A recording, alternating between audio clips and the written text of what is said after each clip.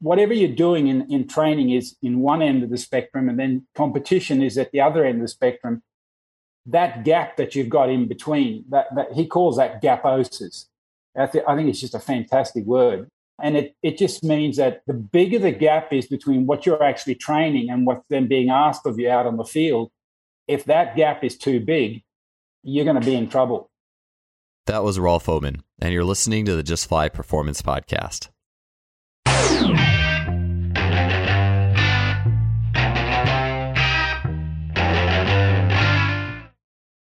Today's podcast is brought to you by our longtime sponsor, SimplyFaster.com.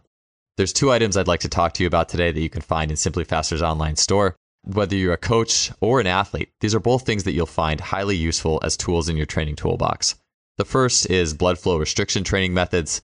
And after hearing about blood flow restriction training for years now, as well as the results that athletes are getting with it, especially in, for example, lactate sports like swimming, 100-meter freestyle, and not only hearing of that, but also seeing how much some swimmers had liked that type of training method, I knew I had to start trying it out myself. So I've been utilizing the Air Bands. I really enjoy it, both the feeling while I'm actually training with them, as well as seeing the visual result of spending time training with the methods and then the strength result. They've been a really cool training tool, and I would definitely recommend checking into Air Bands. SimplyFaster.com also has B Strong brand blood flow restriction. The second item is the VMAX Pro, and this is a new option for velocity-based training, barbell tracking. It provides valuable load-based data, including speed in all phases of a lift, and it delivers key metrics such as power, velocity, distance, as well as duration of effort. The VMAX Pro system measures any lift you can think of. It's portable, durable, and intuitive. You can check out these 2 items and much more at our sponsor, SimplyFaster.com's online store. Let's get on to the show. In the world of sports performance, power training is such a common term. But it's very easy to be very general or too much of a generalist when it comes to power training, because you can do things in a gym setting, in a plyometric setting, where the impulses and the contact times are far outside the window of what is actually happening in sport. Coach Randy Huntington, when he was on speaking on his training of elite track and field athletes, was talking about when hurdle hops, for example, hopping over hurdles on 2 legs, if you put those hurdles up too high, it can increase the ground contact times to a point where that window is outside of what's happening in sport, and it can actually hurt your elasticity. And in that conversation, Randy was speaking about Coach Rolf Omin, who had done a lot of work studying the elastic strength index and some specifics behind how high of hurdles are optimal, for example, in track and field athletes, in field sport athletes. And how can we better create specificity when we are looking to develop power in athletes that they can carry with them into their specific movements on the field? So Rolf Omin, our guest today, is a coach. He's an inventor. Rolf has worked for over 40 years in international sports as an athlete who competed in the decathlon, and as a coach on the international and national level. Outside of Rolf's coaching in the world of track and field and team sport physical preparation, he is the inventor of the 1080 technology, such as the 1080 Sprint device, and he has substantial experience in both the data-based and in the practical aspects of coaching and training. On today's podcast, Rolf will speak on some of the specific drawbacks, as I mentioned, to using too high of hurdles in bilateral plyometric exercise, and then he'll give his specific recommendations on heights and practices that he feels are maximally beneficial to track and field athletes as well as team sport athletes. So just giving us a new perspective on ideal heights and ideal transfer for some of the plyometrics that we're doing. He'll also take this element of transfer idea to the weight room in terms of power, in terms of specific impulses. He'll speak on the transfer of Olympic lifts and his progression of Olympic lifts. And he'll finish with some thoughts on youth and long-term development onto the terms of speed and power. This was a fun episode to put together, and it puts a lot of things in sports performance training in a great context. Let's get to episode 306 with Coach Rolf Omin. Rolf, it's great to have you on the show. I want to, for the first question, I'm going to hit you with something that Randy Huntington had talked about when he was on, and that is a hurdle hop height. And I think this is something that it's just like almost everyone who works with athletes probably does some or has at least seen hurdle hops on some level. And by human nature, or our human nature is just to go big, right? Like, all right, you jumped over 60 centimeter hurdles this week. All right, let's do 70 next week. Let's do 80. Let's do 90, and to keep pushing that envelope. What are some drawbacks to the high hurdles, like the really high hurdle hops as you see it? Well, the biggest problem is you've got to realize what is actually happening when you are jumping. Let's say you set the hurdles at, now I'll talk metrics now, at, let's say a meter. That's 3 feet, 3 inches. Now, on the first one, you're jumping up and then you're landing. Now, if you've got 10 hurdles, you're going to be doing 9 drop jumps from 1 meter. And there aren't too many guys around who can sort of produce any sort of ground contact times and any sort of RSI index from 1 meter drop jumps. So if I was to use high hurdle hops, which I very rarely do, it's only in a setting where I might be after a little bit of force production. But as we are dealing with events where, for example, with the sprinters that I've been working with and with the long jumpers that I've been working with that are jumping 27 odd feet, and Sue was running, Tokyo, you ran 983 for 100. These guys are in the ground 120 milliseconds on the board. Sue's in the ground less than 100 milliseconds. So if we look at what's going on with a high hurdle hop over a meter, you're in the vicinity of, even if you've got somebody who's exceptional, they're pushing it to get under 220, 250 milliseconds. So we're looking at, even for the long jumpers, we're looking at a ground contact time which is double what they're doing.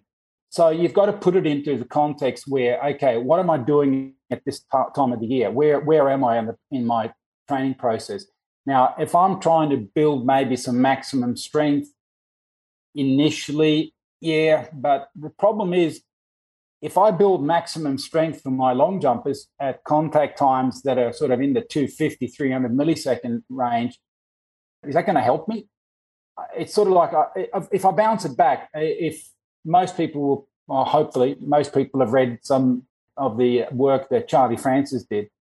And if you read what Charlie said, he did virtually nothing between 74% and 94%. And when I met Charlie the first time in 1987 in Australia, I asked him the very question. I said, why don't you do anything at 85, 90%? And he goes, well, do you race at 85, 90%? I said, no. He says, why do you want to get speed endurance at 85, 90%? You want speed endurance at 100%. So it's the same with hurdle hops. In other words, if you're doing high hurdle hops, if the contact times are exactly what you need for your event. For example, some people who are high jumpers, decathletes, for example, who have a long time in the ground. For example, there are guys who drag if they jump off the left, they drag their right foot, and they do that to prolong the ground contact time so that they find that sweet spot where they produce the most amount of force. Now, if that sort of coincides with what you're doing from a hurdle jump, yeah, great. But if you're a sprinter trying to run 10 flat or under 10 flat, and you're doing hurdle jumps at a meter or a meter 10 or a meter, I've seen guys jump at meter 40, and it looks great. But and Sweden had a world champion and Olympic gold medalist 2004 who's got YouTube videos of him jumping over 180. He's got, it looks like a high jump bar, and he's got 3 or 4 of them set up on the track, and he runs up and does a pop up over 180 and lands and takes 3 or 4 strides and pops up and over 180 again. The amount of guys that can do that, you can virtually count it on a chopped off hand. These are unique individuals with unique muscle stiffness and elasticity, and to sort of use that as a sort of, well, this is where we should be going. That's very dangerous. You really need to use technology and understand what is my athlete doing? What makes my athlete work? What's his strong points? What's his KPIs? What's the event asking of us? I have a colleague who has a very, very good word for this, and that is that if you whatever you're doing in training is in one end of the spectrum, and then competition is at the other end of the spectrum, that gap that you've got in between, that he calls that gaposis. I think it's just a fantastic word. And it just means that the bigger the gap is between what you're actually training and what's then being asked of you out on the field, if that gap is too big, you're going to be in trouble. Number one, you're not going to get any transfer from the gym. Number two, you definitely will get injured. So you want to make sure that gaposis is virtually non-existent. And that's how I look at it, and that's how Randy looks at it.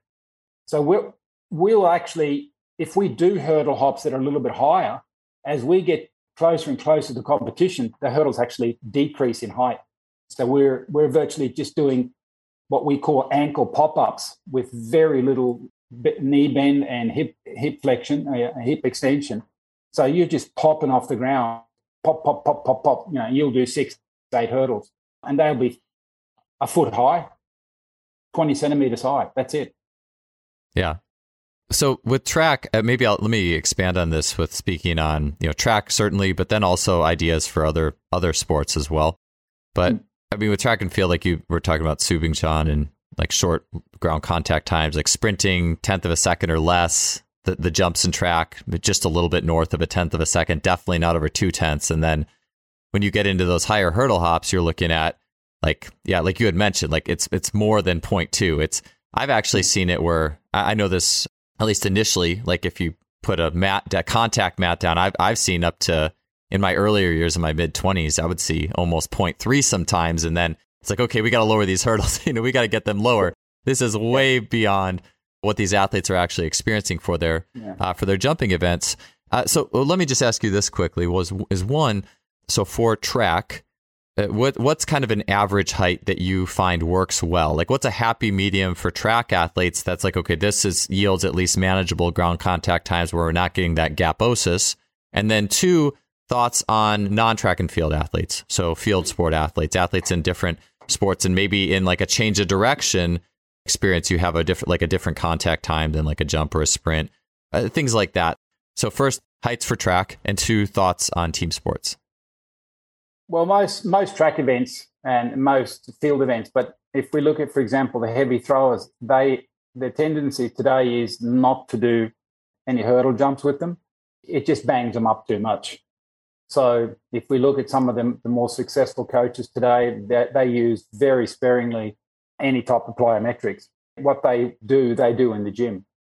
And that's also, I mean, the contact times and I can get into that a little bit later. What you do with the exercise selection is critical also. So you can do things, you can do cleans which have a certain amount of time and force production, and you can do cleans, for example, from hang, which are going to change things dramatically.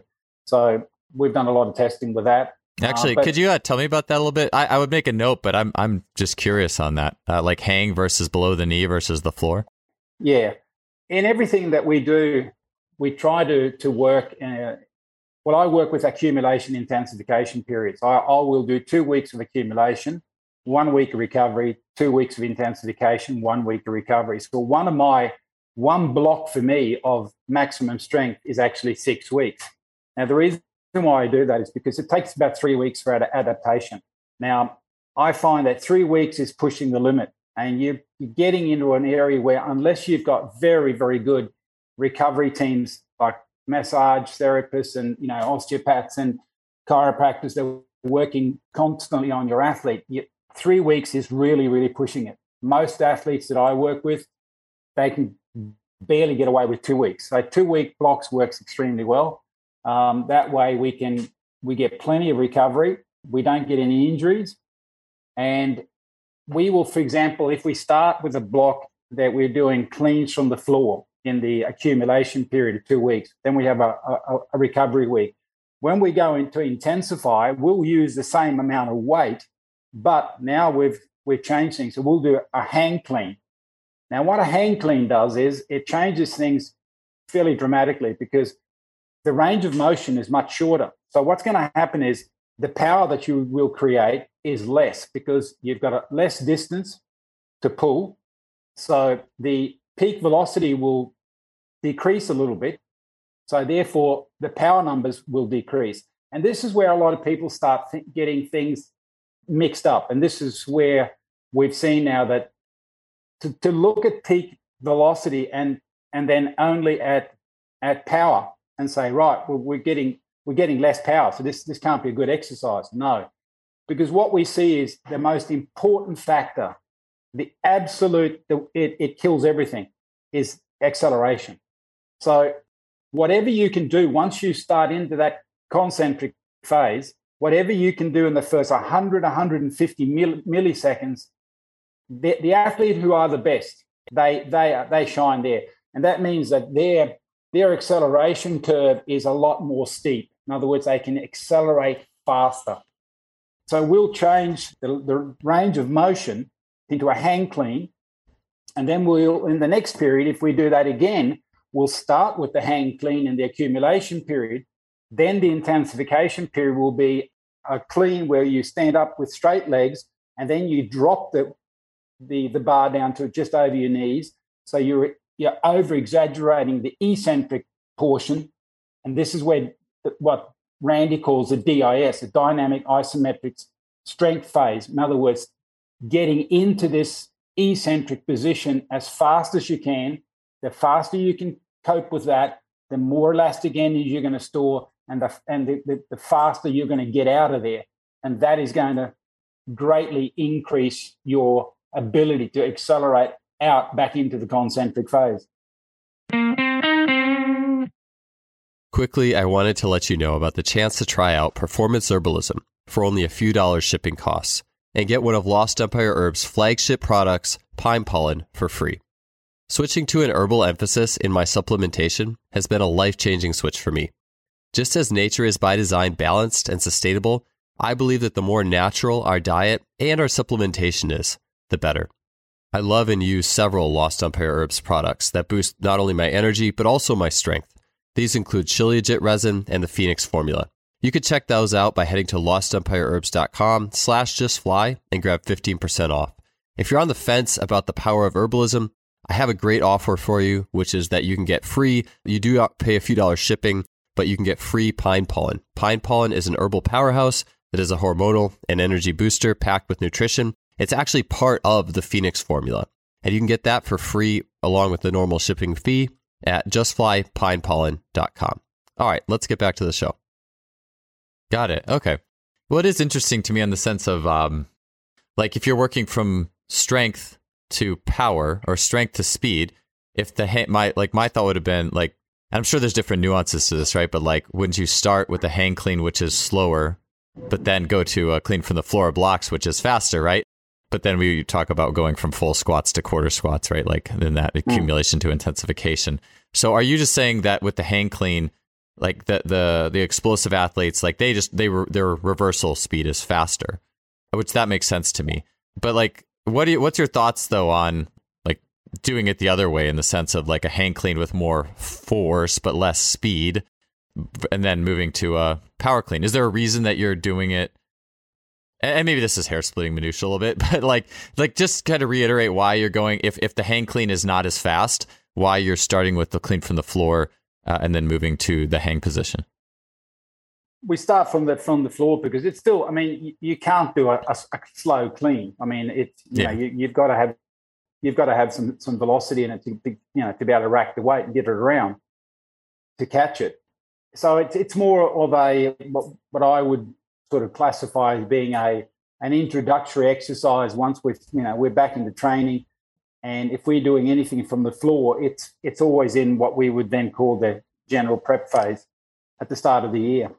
Once we're sort of in the brunt of things in the competition period, we really do, except if we've got a period where we're going to need to do a bit of groundwork again. If we've got a long period on, and let's say we've got a long period of inactivity in the sense that we've got no competition, let's say between 4 or 6 weeks, which one of my sprinters is in that situation at the moment. So we're sort of doing a bit of a mini year again. So we've done a little bit of work with cleans from the floor, and then we'll move back into hang cleans and to what we would call drop hang cleans to speed up the eccentric phase. But again, if what you're doing, for example, if I'm working with hockey players, I would probably only be working on cleans from the floor and hand cleans. That's it, because of the glide phase and the amount of time they have in each skating push. It's such a long movement that compared to track and field, it's like forever and a day. So most hockey players, you'll find that they're hard pushed to get under 180 milliseconds if you do a drop jump from 30 centimeters, for example. Now, 180 milliseconds that's a half decent result for a 18, 19-year-old girl sprinter that maybe is running 11:50 or something like that. So it's in track and field. There's nothing that you write home and brag about. It's quite a bit of time. So a lot of these guys, if you look at them, they're extremely strong, but nothing happens in the world that I work with guys who jump 27 feet and run 10-second hundreds and they're under. That's forever and a day. But again, so you've got to realize and test and see what are the requirements of my position or my sport. So if you're a hockey player and you're going to be working in that 200, 250 zone, yeah, sure. You can go down a little bit because you should be trying to get faster, of course. I sometimes say in my lectures, okay, hands up those who've got the following problems. Your athletes are too fast and too powerful. No, we don't have, there's very few of us that have that problem as a coach. So you can always get a little bit faster, a little bit more explosive, and that's generally not a bad thing.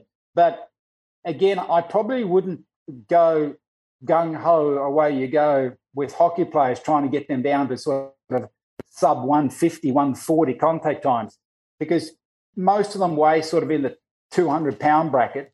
So if you're asking these guys to do that sort of work and landings and so forth, you're asking them to bang themselves up pretty bad, as far as what you're asking them. What are you getting out of it? Yeah. That's the key thing. What are you getting back out of it? Yeah. So actually, that lends into the team sport element. That's kind of where I wanted to go. I will say, I just want to kind of leave off the Olympic lift section quickly because it's interesting. I've had some interesting results with Olympic lifts over the year, both as in my own athletic pursuits and then as a coach, and then what I've observed in both track and swimming, actually. And you mentioned, lifting from the floor. I know I've seen this myself. I've seen it. People have been talking about it a little bit on social media. Some coaches saying, hey, we actually got rid of Olympic lifts from the program and actually noticed some beneficial results in some speed and power outputs. I think that just because an Olympic lift has inherent power to it doesn't mean, as you were saying, like it's the impulses. And I've been thinking about like it's the specific impulses and the rates of development at the key points in the Olympic lift that I think are the real, like that's the real meat and the potatoes element. Like I've seen athletes in swimming actually who were very interested in the weight room, who actually like sprinters who they were below their max in clean, their lifetime max by like 5 kilos at least, but yet then they set their 50-meter records. And I think about like there's a lot of specificity to the power that actually happens in an Olympic lift. And I've seen that happen myself and with athletes. And so I do think it's interesting talking about the rate of force development, but I also think about in the Olympic lifts that it's also more of a hinge than what happens in a lot of, you could talk about early stance and running and whatever, but there is a lot more compressive hinging behind the Olympic lift compared to body weight as well. So I think about that too. All I'm saying is I'm interested in, that rate of force standing and how fast athletes can turn it around.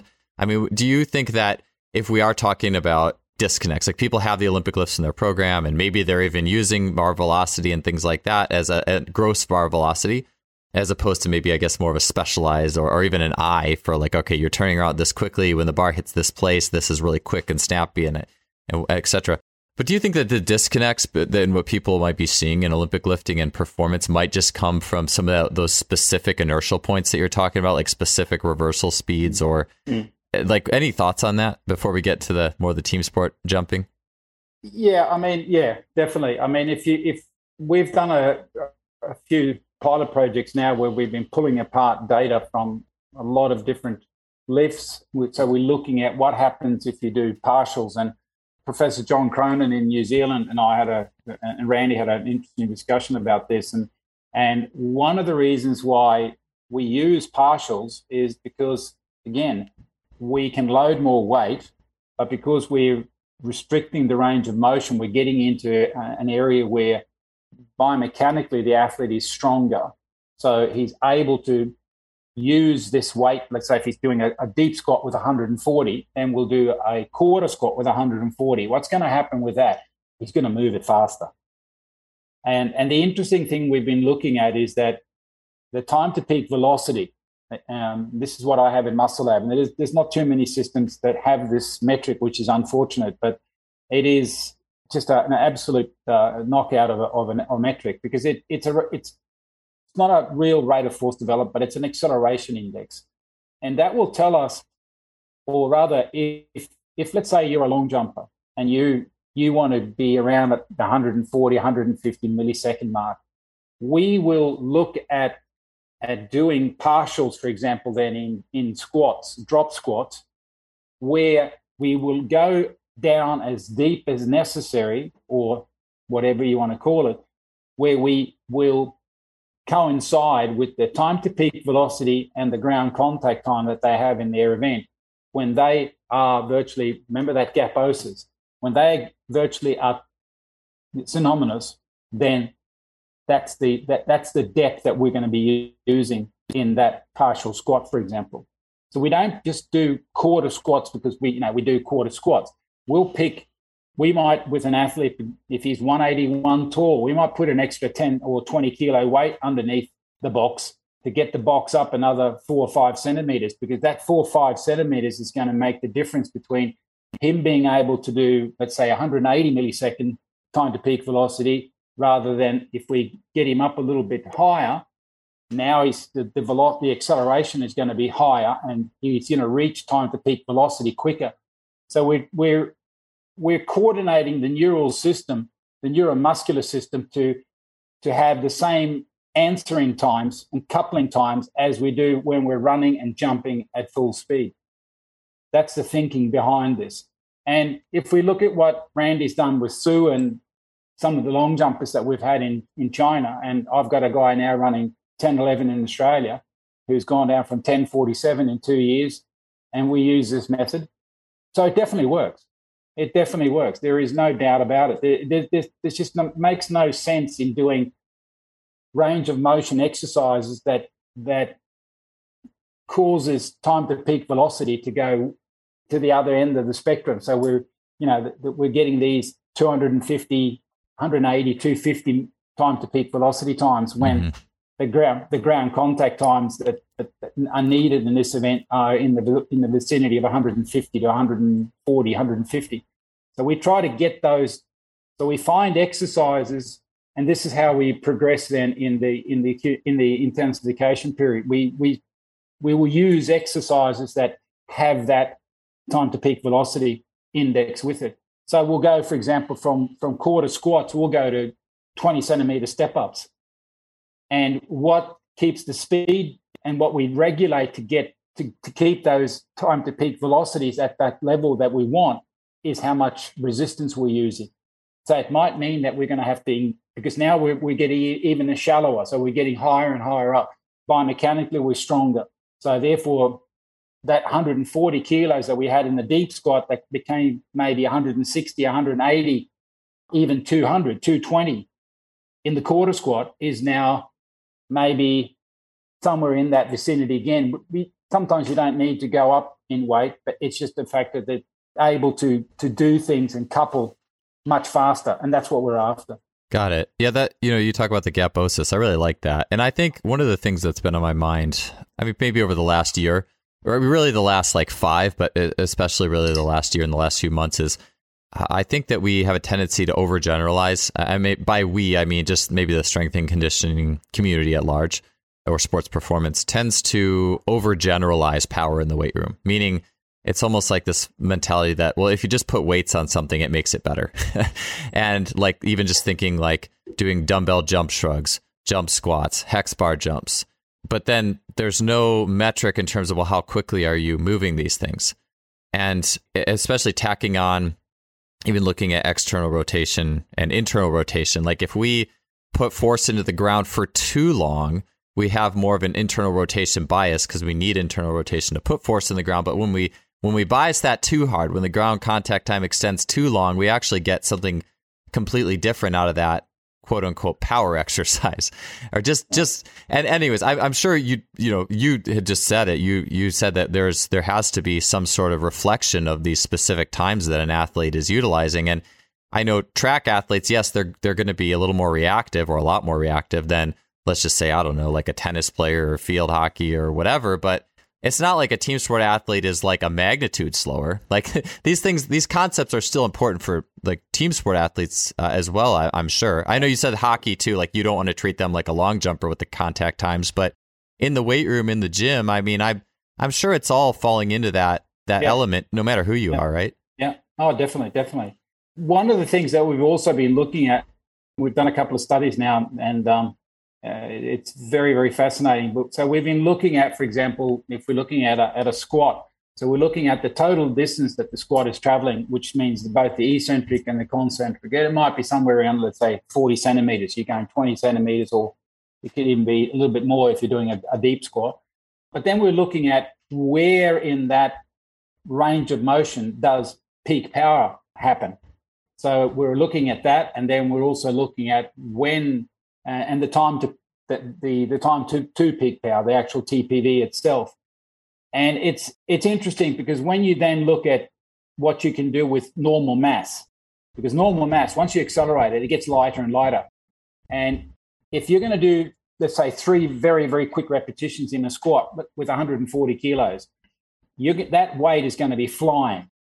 It is going to be flying. So what happens is that, and what we were surprised to see is that peak velocity, it comes much, much earlier, or peak power, sorry, it comes much, much earlier with normal mass than what we thought. The consensus is that when you sort of jump off the ground, you have peak power just before you leave the ground. But if you're going to do 3 repetitions with a bar with mass on it, then you've got to slow things down well in advance so that you can pull that thing back into the ground again. So the peak power is coming much, much earlier in your range of motion in the concentric phase than what people think. And that puts things into also a bit of a perspective, because if you're doing very quick squats at, let's say, 140 kilos, roughly 300 pounds, and you're getting things to happen and in a position where you're not in that position in your given event, what sort of transfer are you getting? Mm-hmm. You're getting strong in a range of motion where you're not even in that position when you're on the field. So this is something which is then with Randy and I, we both love Kaiser, and there's the reason for that.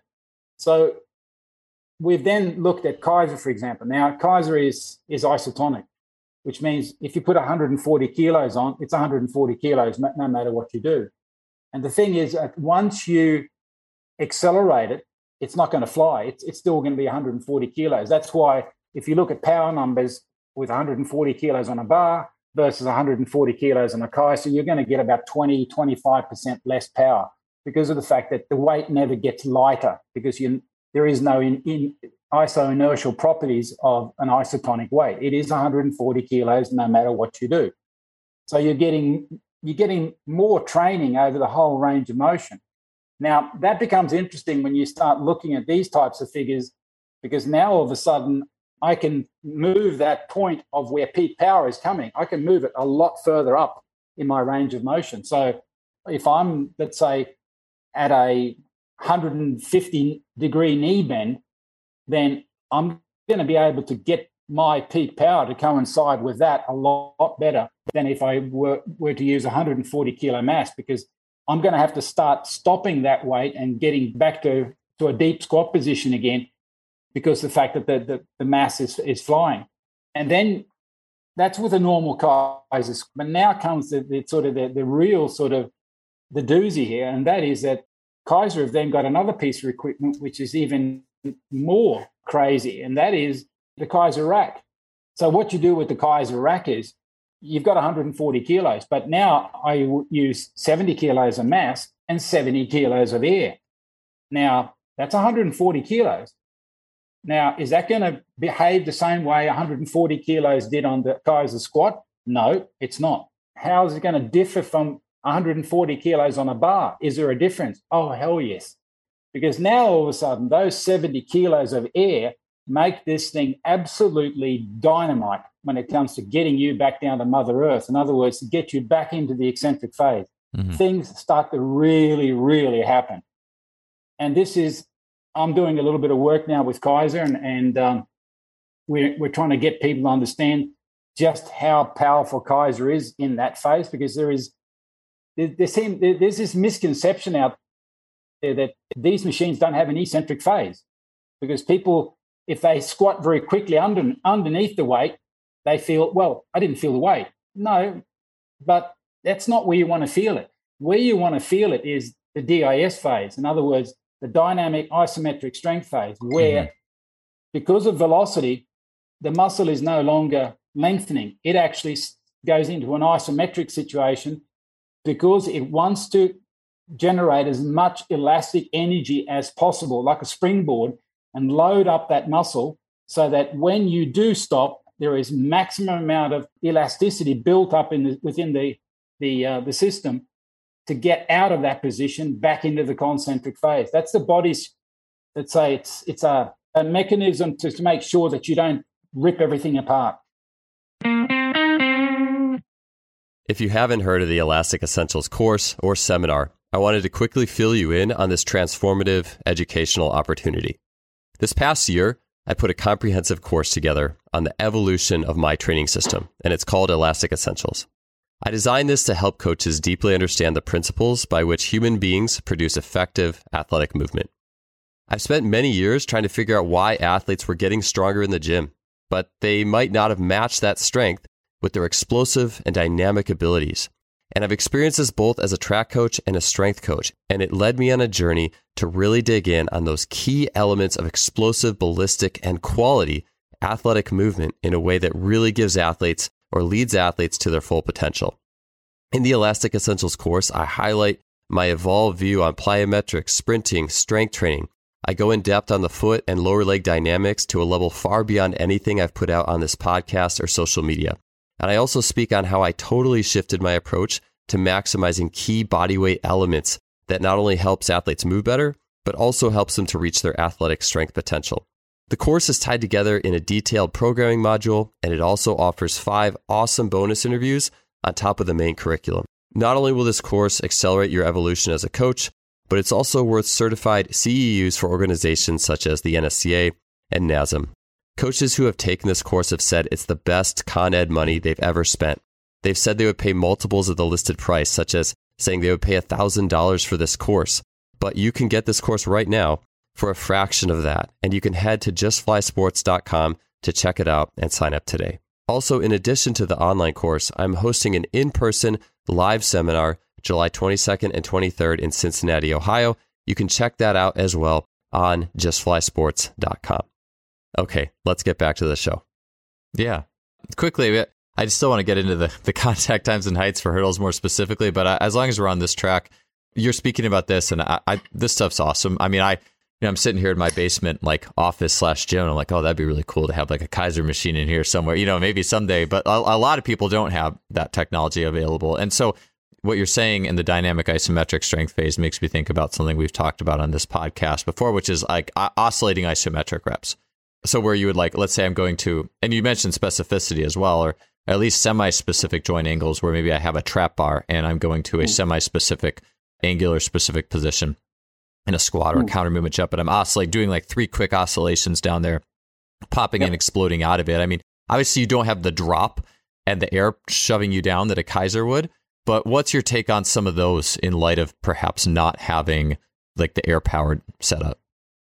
Definitely. I mean, there's a lot of things you can do that, sort of mimic these things. And, I think it's an experimental thing that you've got to look at. And above all, for some sports, that might work very well. But for other sports, for example, a 100-meter runner, possibly not. Because we're getting to that sort of stage where some of these guys who are running these absolutely crazy times, their contact times, it's under 90 milliseconds. Sure. It's not even, we're not even talking 100 anymore. We're talking under 90. I was speaking to Rainer the other day, and he was saying that one of his guys who ran 977 last year, they had him clocking it at 8, I think it was 83, so 83 milliseconds. It's just ridiculously quick. Yeah. So, to be in the gym doing stuff at 200, 250 milliseconds, it's like factor 3 too slow. I mean, am I getting transfer from that? And the bells that ring in my head is Charlie Francis sort of coming alive again and saying, okay, so you're going to build speed endurance at 85%. Do you race at 85%? Answer, no. Yeah, that's a good illustration too, because like a lot of that stuff, and again, where I feel like that very general, that power becomes so general that it's almost like the 70 to 80% of the gym is almost where it can rob you of the true specificity, and you're better off just being very general, like just very general deep squats, goblet squats that aren't like intensified too hard. Or you're going to go and be very specific with your power production. You're actually going to stick to some of these elements and metrics, and even more so. And that's where like even the Olympic lifts discussion comes in, where maybe we're just better off being in some situations, if we're not going to be really intentional about these specific frames of contact times and impulses, that maybe we should just stick with very general, and then outside, let's sprint, let's jump, let's throw, let's do those things, and then it almost seems like the gap, I would call it the poor man's gap. Maybe I would then maybe oscillatory stuff then could be the gap, if that makes sense where I am. And last thing I'll say too is that it is crazy, the more, and I feel like everybody who is getting into this stuff, like go out and sprint, because it is so different than the gym. And even when Randy was talking about the oscillating, like these sprinters who are so fast, they have like picking up on the actual oscillation the track is giving you when you're sprinting. Like that is so different than the gym. I mean, it is just a completely different world. Yeah. And so anyways, all I was saying is, it's, as you talk about this, like that gap, I think, and when you do it and when you see it, that gap becomes more apparent. I guess my other thing too is like when would the oscillatory be okay? And I know like Sheldon Dunlap, strength coach, and he's not at UC Davis anymore, but he had talked about the oscillatory reps in the gym, like just barbell oriented, being really helpful for his jumpers and their stride lengths in their run-ups. But I was also thinking like the early run-up, sure, like, right, the contacts are a little slower. That might fit with more team and field sport type situations. But if we're talking true max velocity, then you're not going to get a max velocity high, 10-second sub 10 sprinter. That's just not a possibility anymore. Yeah, I can give sort of a bit of an illustration there. One of the girls that I've got now from Hong Kong, she's a 6'3" high jumper, and she's had a bit of injury and so forth. And because of that, they've been doing a lot of rehab work, and then because of COVID, travel restrictions and so forth. So they've sort of done a bunch of training before I stepped into the picture, and it's been at that 70 to 80% mark. So then you sort of look at what she can do, and you ask her to do certain things. So I'll ask her to do a 5-6 step approach and do a scissors jump. It looks great. I mean, it looks awesome. Then you ask her to go back 2 steps and to do, a normal flock jump. Now speed increases, and what happens? The wheels come off. Mm-hmm. Because she's been working at that 70 to 80%. So what we've got to realize is it's not just 70, 80%, because what happens in the neuromuscular system is we get coordination. We get coordination between inter and intramuscular coordination. So the muscles that are working within a muscle and the muscles that are working in conjunction with each other, that coordination speed is set at 70 to 80%, in that 70 to 80% range.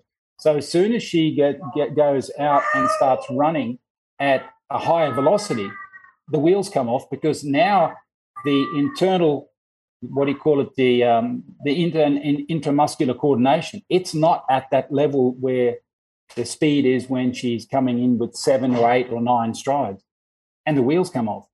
So what I've got to do now is reintroduce this coordination in her neuromuscular system at these higher velocities, because otherwise it's just not going to work. It doesn't matter how much capacity she has, because if she can't coordinate that at high velocity, it's just not going to do us any good.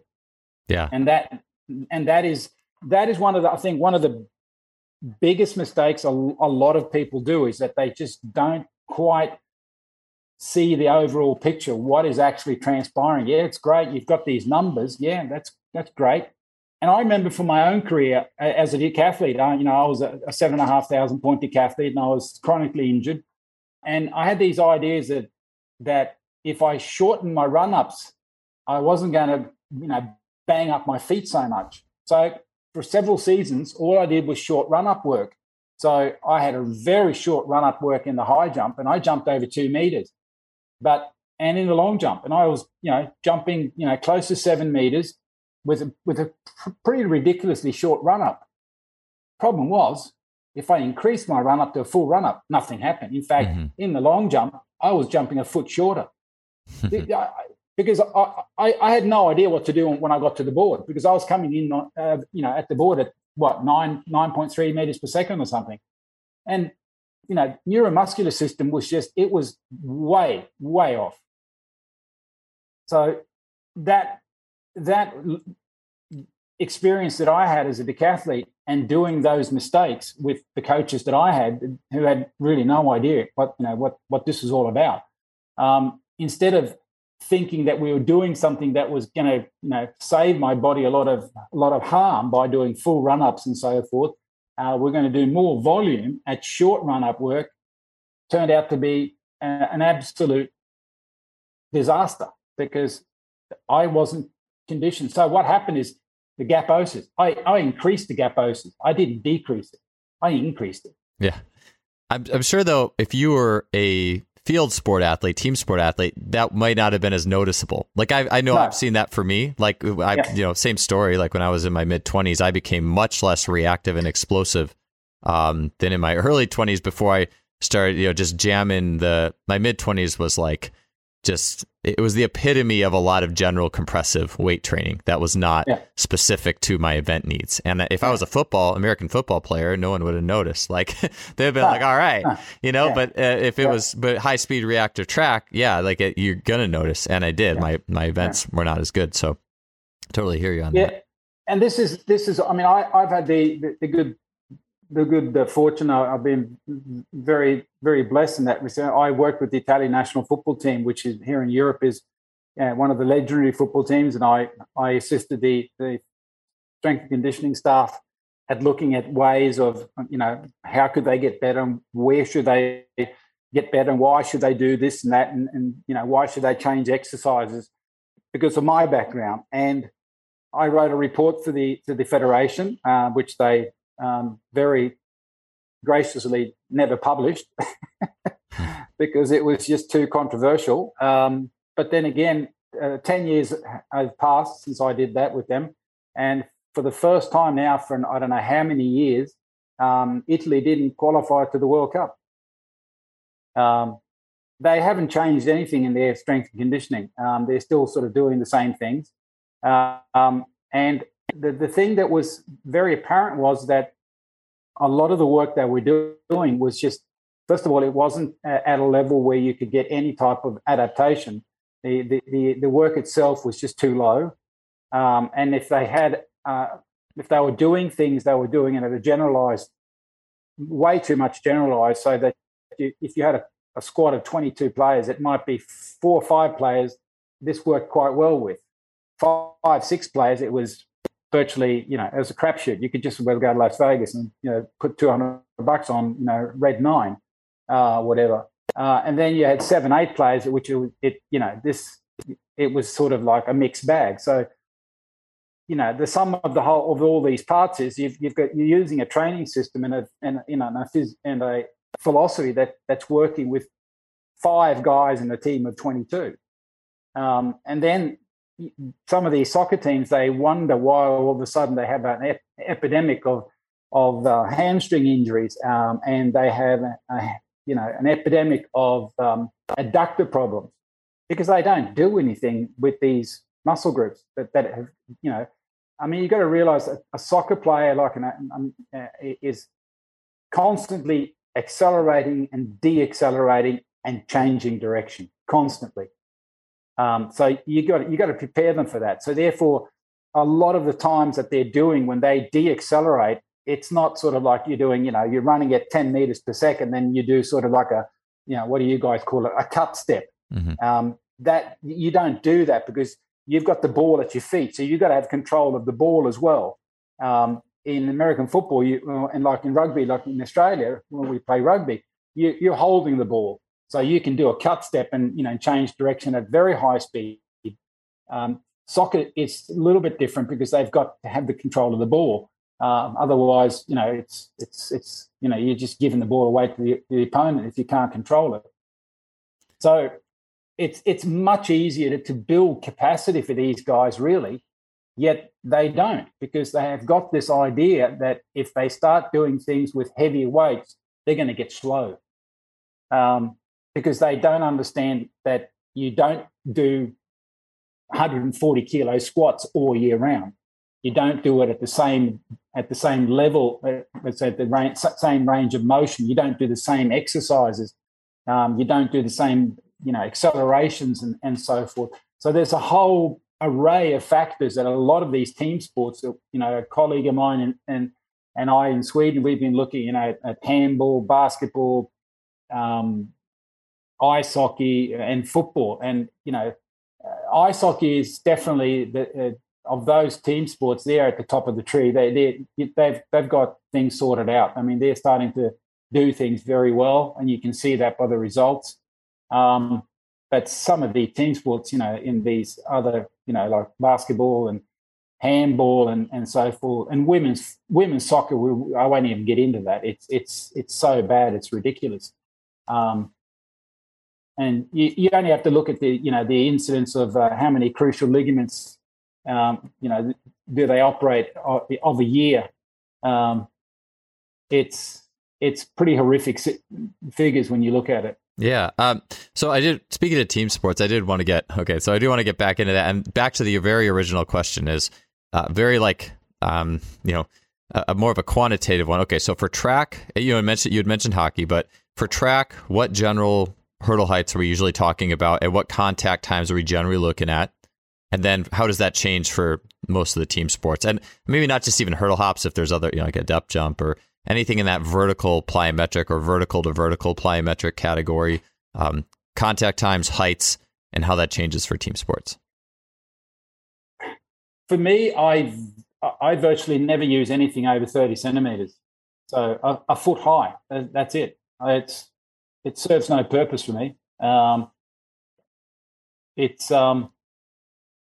When it comes to team sports like football and so forth, I very rarely use actually anything more, because they've got such a bad base to begin with that you can't sort of use higher hurdles with them, because they simply don't have the capacity to do anything with it anyway. So you end up with even less height with the hurdles with the team sports. So 30 centimeters for track and like 20 for team sports or something like that? Yeah, I mean, I try to get them to do sort of hurdle jumps where you would, if you look at, the amount of flexion that they're getting, you try to get them to stay in the ground a little bit longer just to get this range of motion. And then we'll just, as they progress and get stronger, they'll still jump over the same hurdle, but now the cueing will be, okay, now I want you to get off the ground quicker. Mm-hmm. So that's the cue. So I'll leave the hurdles at that 30 centimeters, because all I do is cue them, okay, I just want you to be in the ground. I want you to feel the ground. Wait for the elasticity. Let the ground do its work, because that's what it's supposed to do. You've got to be able to absorb the ground, and then you've got to be able to react to the ground. And that's the biggest thing that team sports don't understand. They simply have no idea what they're doing with the ground. They just think that the ground's the ground, and that's it's just this dead object. But there's so much that you can get out of the ground. And Randy usually says, to people, don't be in a hurry. You've got to. If you get a sprinter, for example, who's is in too much of a hurry, once he gets into max velocity, you'll see that he doesn't have any pop in his stride.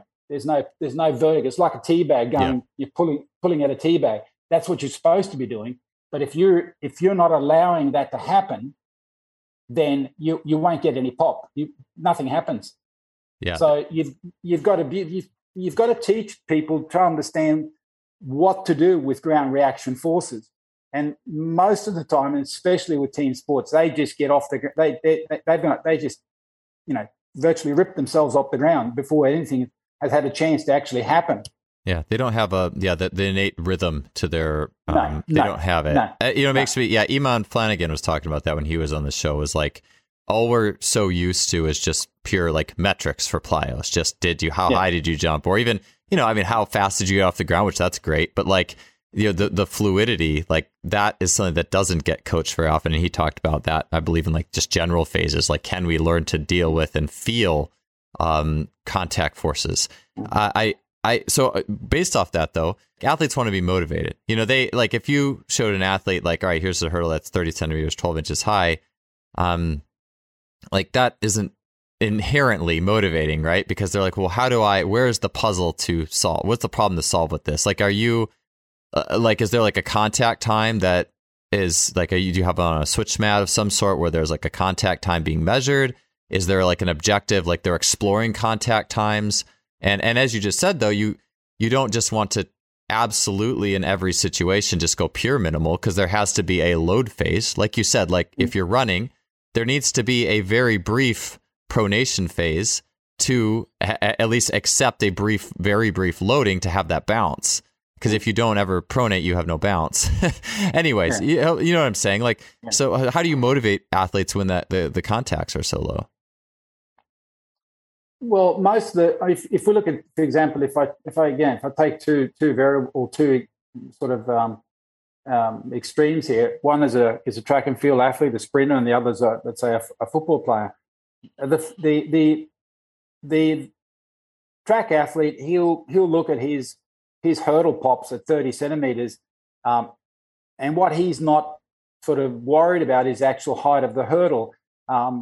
Like the guy that I have in Australia at the moment. I mean, he texted me this morning, and he had a session yesterday, and he said that my hurdle pops, my ankle pops were the highest they've ever been. Then we know things are happening. Mm-hmm. And, when he, so it's not the fact that he's actually jumping. He's only still jumping over 30 centimeter high hurdles, but the fact that his comment to me is, I'm getting so much height off the ground, it's ridiculous. So he's learning to understand what to do. This phase that where he dorsal flex and allows the elasticity and everything to work its due course, and then gets that reaction off the ground. Then you got the football player. Now, first of all, they're never taught to dorsal flex. They have no idea. So that it's like, they've got this sort of what I call the dead foot syndrome. It's like this thing's flapping around at the end of their tibia and fibula. It's just like a wet rag flapping around there. And then they throw this into the ground, and then everything sort of wobbles around the place. Their knees. They've got no strength in the adductors. They've got to wait for that to stabilize. They've got to wait for that whole joint segment through their leg up into their hip to stabilize. And then now they can do things. And I mean, by the time they've done that, I mean, you could virtually go and have a tea break. Mm-hmm. And that's the problem. That is the problem. And I did a thing the other day with university in Turkey, which was long-term athletic development. Professor Rick Howard from Western University, and I have been doing some stuff together around the world, doing lectures. And for me, and I mean, Randy has the same philosophy, and that is that you build sprinters at the age of 8 to 13, 15. That's where you build speed. Because whatever windows you open up or whatever windows you shut down in that age bracket, that's what you've got to work with later on. So you've got to open up these, and I work with this idea that there are 9 different types of movement patterns. And what we see is that athletes who have more athleticism, they've got more of these 9 movement patterns. And each movement patterns, I mean, it's jumping, it's landing, it's bracing, it's hinging, pushing, pulling, squatting, lunging. You've got to be able to do those. Now, if you can't, for example, squat and pull and hinge, Olympic lifting is going to be a problem. So you won't be able to get into the positions, the power positions that you need to be able to generate big forces and high velocities. So I've had sprinters in China where they've got no background in that. So how do you load somebody who's got no idea what he's doing in cleans? Physically, he could probably rip 200 pounds off the ground, but we're gonna mess him up because he's just in the wrong positions. The bar's way too far out from his center of gravity. It's just creating massive amounts of torque for his lower back, and it's just it's a disaster waiting to happen. So that long-term athletic development is, and what you do for your specific, with these specific windows of learning. So, I mean, these kids should be doing, mobility circuits, strength circuits, endurance circuits, speed circuits, everything to get that neuromuscular system firing and moving quickly, moving limbs quickly. Because we know by the time you get to about 13, that's the time when you have the highest limb speed that you will ever have. The only thing you can do after that is add power and force and power to the equation. But you can't increase limb velocity anymore. It's set. So those windows we've got to open earlier by doing the right things at the right time. And this is what they don't do for example, in team sports. And this is where it gets tricky. And this is what I wrote to the Italian Federation 10 years ago. You've got to introduce more athleticism in your training for young kids. You can't just run around a football field kicking a football and think you're going to run in and out of cones and that's it. Sorry, it's just not going to get the job done. You're going to have to. And one of the things that I actually had a problem with in Europe where I'm living is that a couple of the team sports, basketball and football amongst others, and floorball, they got pretty irate with me because they actually thought that I was poaching their athletes. So the answer I got back was that, well, we're not going to do that. And I said, why? Well, if we do that and we introduce these things and we play basketball with the hockey players, we might lose 3 kids to basketball. And I said, well, yeah, but you might pick up 3 kids who are basketball players who want to play hockey instead. And I said, the whole thing is that, these kids should be doing, what they're, both what they enjoy doing, of course. They've got to enjoy, doing whatever exercise or sport it is they're doing. That way they're going to, they're going to get things more motivated and they're going to do things in a different way. But if at the same time we don't help kids with opening up these windows, we're doing them a disservice because we get to a stage then where they're, getting out of puberty, getting into, sort of adolescence, and all of a sudden, it's like I usually say, if you want to build a house out of, just lumber and so forth, you're going to need a few tools. You can't just give the carpenter a hammer and a saw and say to him, build my house. That's going to be one hell of a difficult task. So we've got to give athletes more tools early on to open these windows. Then we can do things when we get to this high performance stage where Randy and I and other coaches are working. Because once you're there, you sort of, like again, if you look at some of the guys that we had in China, they've got such big holes in their makeup. So what do? Do you mess around trying to fix these holes because you've got a job and you've got to do it, and if you don't do it and get results, you get fired.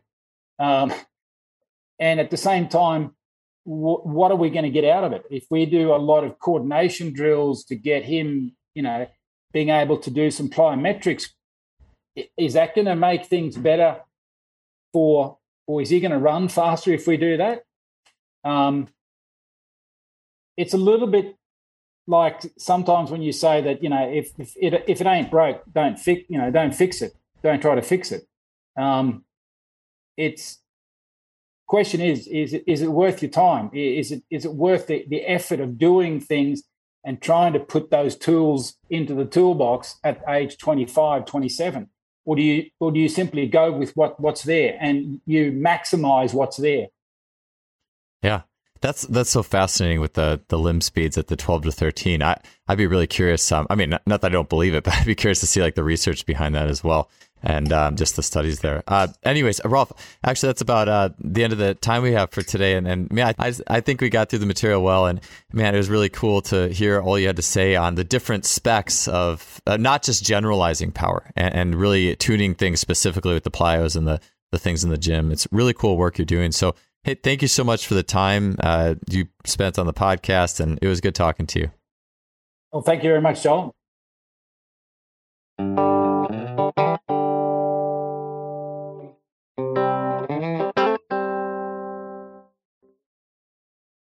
Thanks for tuning in for another show. We appreciate you listening, and we'll see you next week.